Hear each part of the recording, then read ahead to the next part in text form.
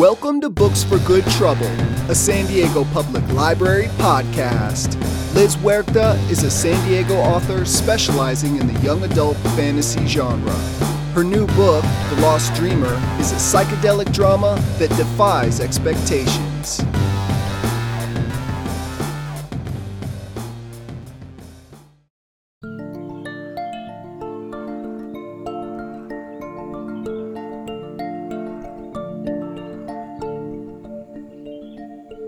When I arrived in dreaming, I arrived to a dance.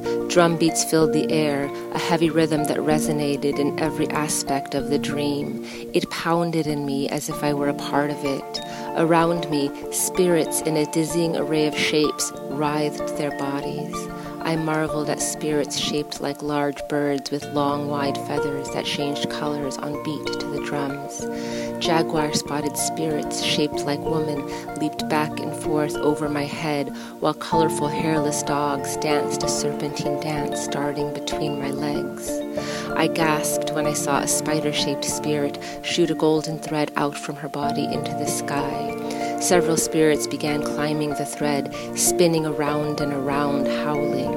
I had never seen anything like it before. I couldn't stop myself from joining. I lifted my arms above my head and spun around, feeling sparks against me whenever I brushed up against a spirit. Flowers bloomed around my feet as I danced, opening their wide faces to the night and releasing a heady scent that made me want more. Above us, the comet shone in the sky, higher than it appeared in the waking world. I wanted more, though of what I couldn't name.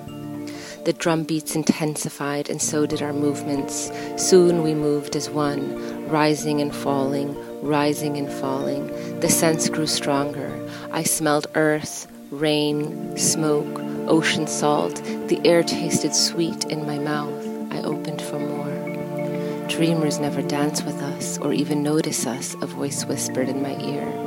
I spun around to see a mass of dancing lights. I blinked and moved back a few steps, the lights following. We're happy to have you here. We've been waiting for you. I dipped my head in gratitude. I've been waiting for something. Is this it? I asked. This is part of it, but you should probably move somewhere else in the dream. This place is one of temptation, and you have no training, the lights said. Training? I stopped dancing, head spinning while others whirled around us. Are dreamers trained in Alcanza? Yes, which is why they can't go the places you can. They trained it out of themselves. The lights blinked on and off. I watched the way they shone. They seemed to glow softly on the edges of memory and somehow brightly on possibility. I was drawn to them in a way that felt enticing and dangerous. I couldn't look away. I didn't want to. Go now, dreamer. Go where you are called. The lights moved until they surrounded my head, my throat, my heart, spinning around and around until I couldn't even remember my own name. And then they were gone, and I was alone.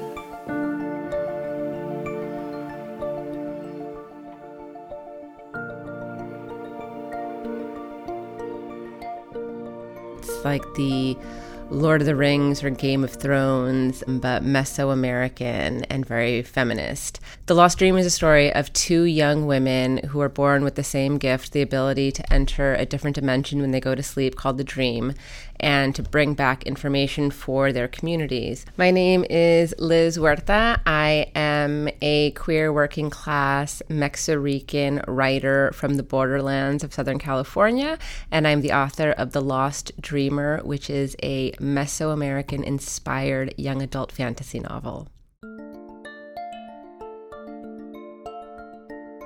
One of my protagonists is born in the sacred city of Alcanza into a lineage of dreamers where their gift is supported by the culture, by the society, but they're threatened by a new king coming in who wants to destroy the dreamers. My other protagonist, Saya, is born, as I say, in the wild, and her gift is a secret, and it is used by her mother, who's quite abusive, and there's a prophecy in this world about someone called the Lost Dreamer who will either save or destroy the world. And through the dual narrative of the book, we're trying to figure out which one of these two characters is the lost dreamer and how their stories are connected. I wanted to write a book that had kind of the essence and the, for lack of a better word, flavor of pre-colonial Mesoamerica, my kind of Mayan cultures, Aztec-ish, Olmec, even though we don't know a lot of them, kind of have that feeling to it without taking anything directly from those cultures. So I did a little bit of research. I really loved the book 1491, which is about pre-contact Americas. And then I just kind of let go. I was like, you know what, Liz, go into your imaginings, go into your imagination. And I decided to call it Ancestrally Informed Imaginings.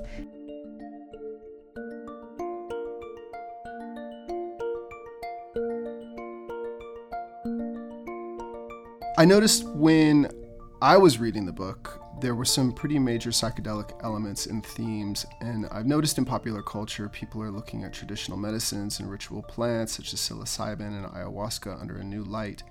Can you talk about the psychedelic aspects that are in the book? Yeah, I think that those kind of plant medicines have always existed, and they've been used very specifically within context. One of my characters has not the greatest experience with one of those substances in the book, and it's pretty traumatic. She has a bad trip, essentially. She has a really bad trip. So I felt so bad for her, and I was like, well, this is real. But that does exist, and those plants and medicines and substances have been used as a gateway to explore, you know, whether it's other dimensions or aspects of our own consciousness or collective consciousness. And I wanted to put that in there because it's real. It exists to this day.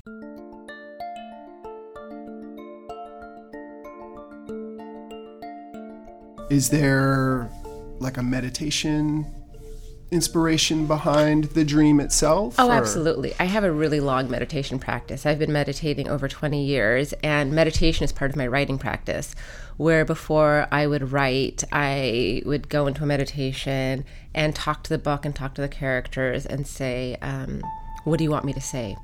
I accept what chooses to come through me. And I think after having such a long meditation practice, it's easy. Well, not easy. Easy is the wrong word. But there's an ability to enter those different kind of spaces that can be, because I have such a long practice. And there have been times where I'm in a meditative state where I feel like I'm in the dream and I'm in other dimensions. You know, recently, I think just a couple of days ago, they published these new pictures of space, right? Of deep space. And I'm like, oh, I've been there. I know exactly where we are. Yeah, I've been there in my meditations. Cool, you know? Why did you choose to not follow the trope of romance? I love the trope of romance. I love romantic love. It's phenomenal. It's wonderful. It's exciting. And it's not the only type of love. And I think that as I've grown older, I personally have kind of decentralized romantic love in my own life. I still love it. I still love being in relationships and all that jazz. And I've decided to really focus on other types of love between friends, you know, platonic love, community love, self-love, because those are equally as important as romantic love.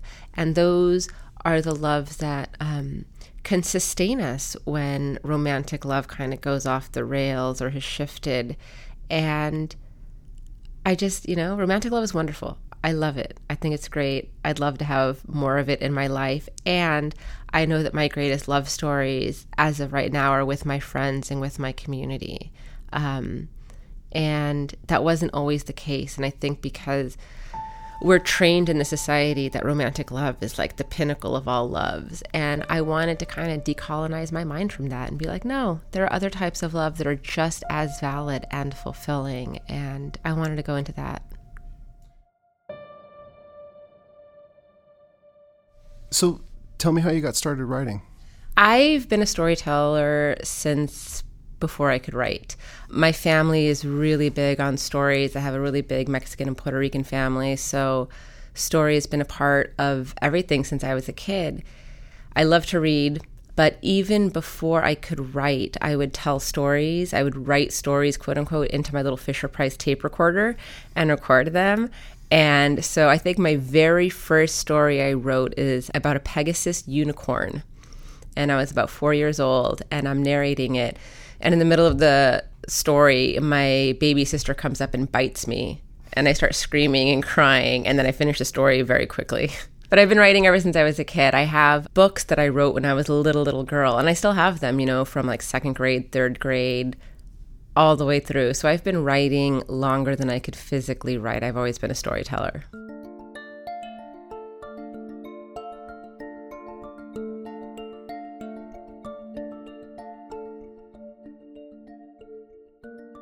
Please tell me about maintaining your working class roots while simultaneously having a literary career. I think that one of the things that happens for people on the outside looking at artists is they often think, oh, they're published, they've made it.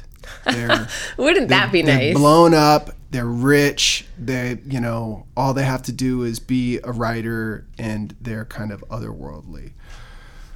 Yeah, that would be nice. I was lucky where I did receive a pretty substantial advance for the books. There's 2 books in the duology. I'm working on the second one right now.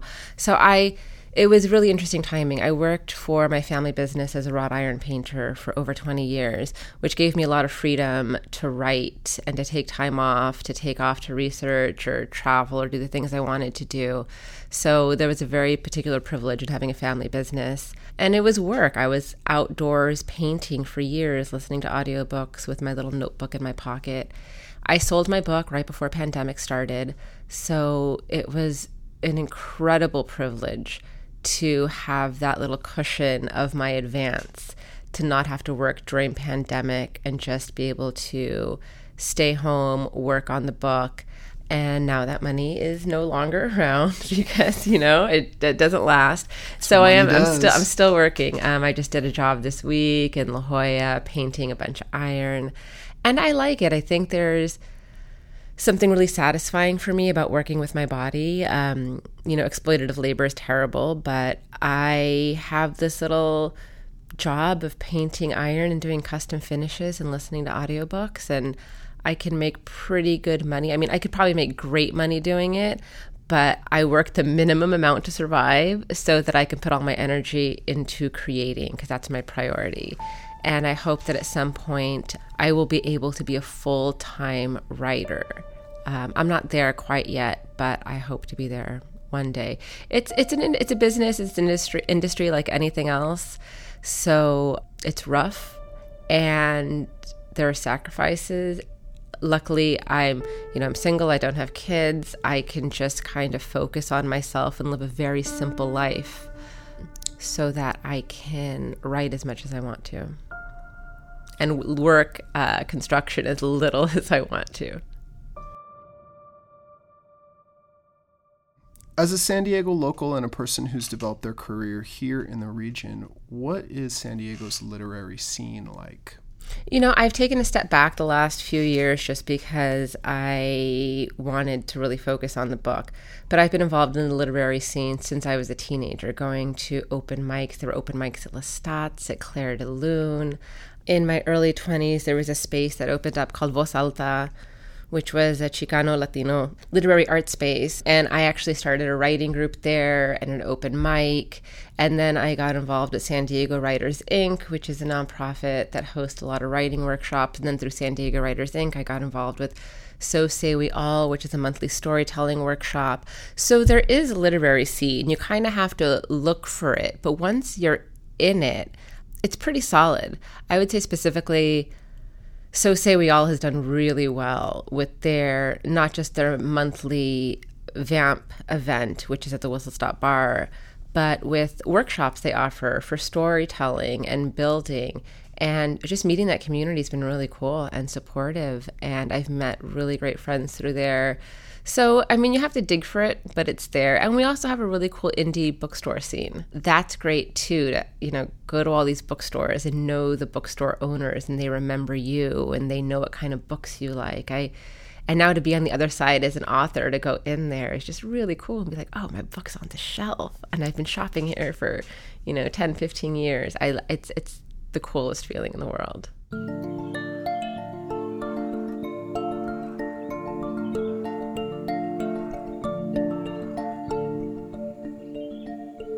I landed near a body of water, dizzy. The comet saying in the sky, I called out a greeting, and a few bird-shaped spirits rose out of the water and floated toward me. I remembered why I was there. Batuk, the trader, will he arrive soon? I asked. The three spirits towered over me. Tomorrow is soon enough, they crowned in unison. I nodded while inwardly I felt frustration rise. Even without my protection, spirits were still confusing. I didn't know if they meant tomorrow in the waking world or something longer.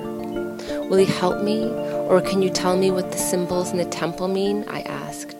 It was a tricky question, but I wanted to know. I hoped the offerings I'd left were enough for these spirits. Batuk has his part in the story.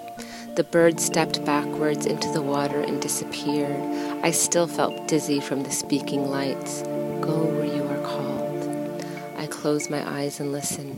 The dream carried its own music, a vibrating thrum.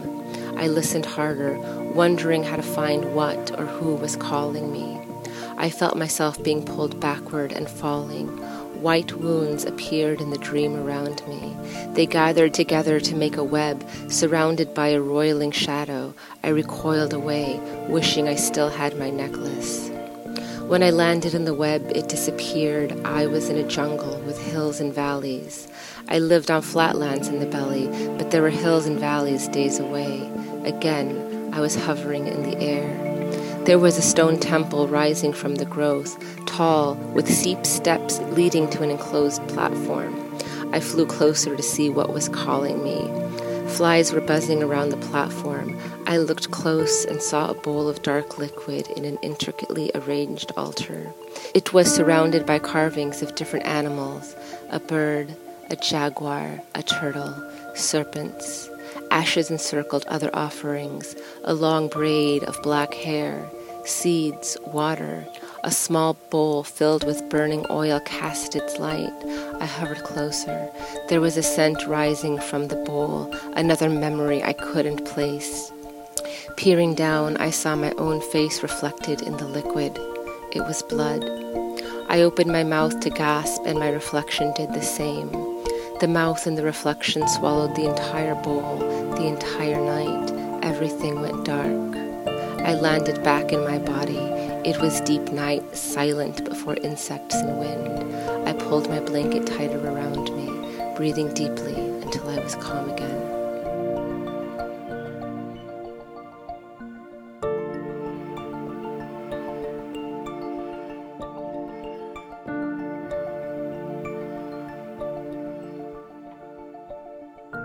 Who did you write The Lost Dreamer for? Oh, I wrote it for probably every version of myself that I've ever been.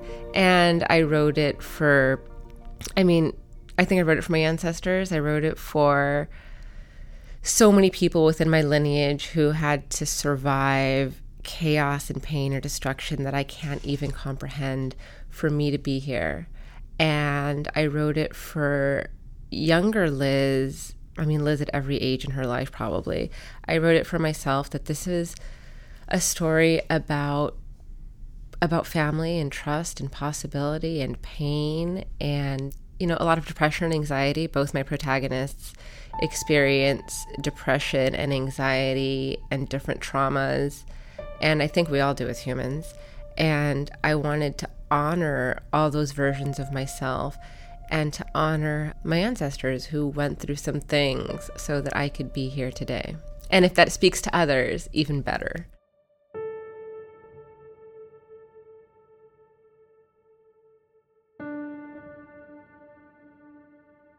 What advice do you have for budding writers, especially women and people of color? I would say trust yourself, that you're a storyteller. You know more than you know. I think that the world is always trying to kind of get us down and tell us that we don't have the experience or the ability to do these things, but we're born storytellers. Every single human being is. We're made of our stories.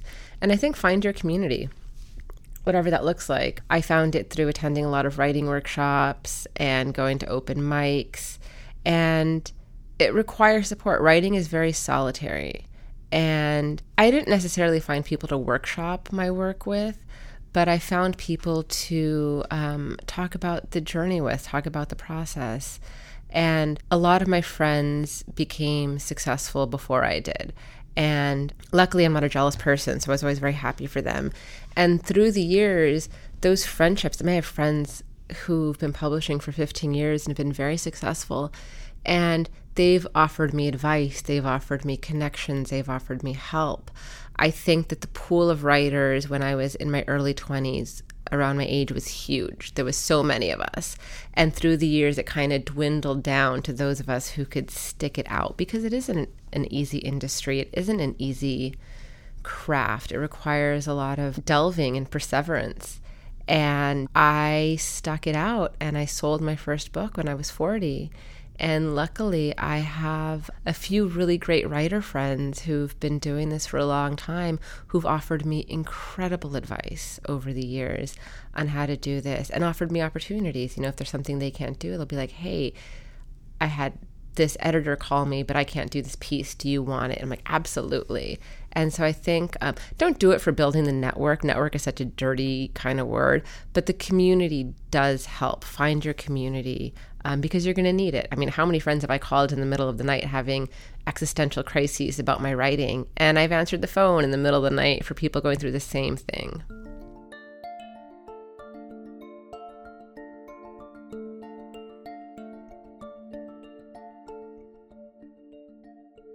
What would you like folks to take away from your book? Is there like a greater message for activists looking to change the world?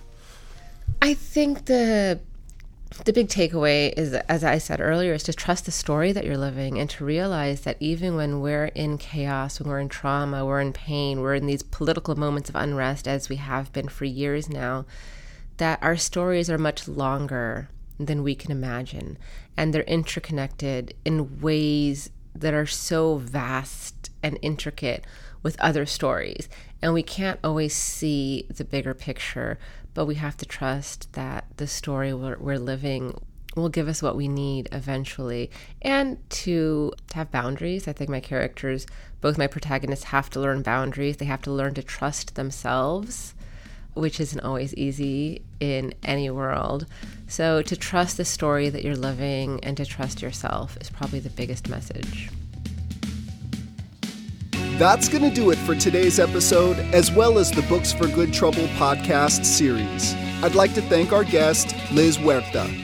Also, major thanks to Sonida de la Frontera, Planet B, and DJ Peanuts for allowing us to use their music throughout our series of podcasts. For more information on the Books for Good Trouble series of programs, visit us at sandiego.gov/SDPL podcast.